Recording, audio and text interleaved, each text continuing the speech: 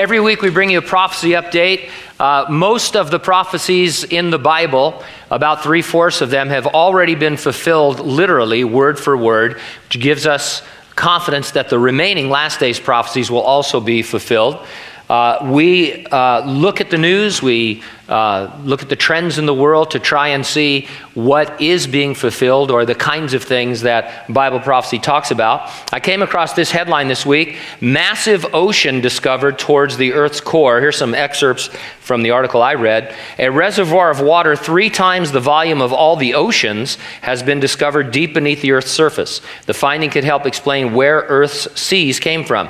The water is hidden inside a blue rock called ringwoodite that lies 700 kilometers underground in the mantle, the layer of hot rock between the Earth's surface and its core. Another article was titled, "Researchers Discover Hidden Ocean Trapped Deep Inside Earth's Mantle." In that article, geologist Dr. Stephen Jacobson said, "I think we are finally seeing evidence for a whole Earth water cycle, which may help explain the vast amount of liquid water on the surface of our planet.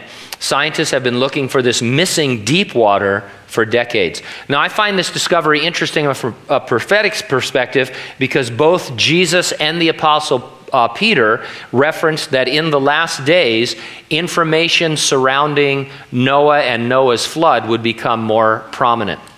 This massive ocean certainly sounds like what Genesis calls the great fountains of the deep that were broken up, which contributed massive amounts of water to the 40 days of rain that fell, engulfing the planet while Noah and his family rode it out in the ark. And so if you're reading the Bible from a literal standpoint, believing that the prophecies are going to come to pass, you can't help but think that it's going to be as in the days of Noah, and any reference to things like that is exciting. And now scientists are... I'm not a scientist, so I can't say for sure what all of this means, but it sounds like the fountains of the deep that Genesis talked about many thousands of years ago now just being discovered, and so I see that as a tie-in.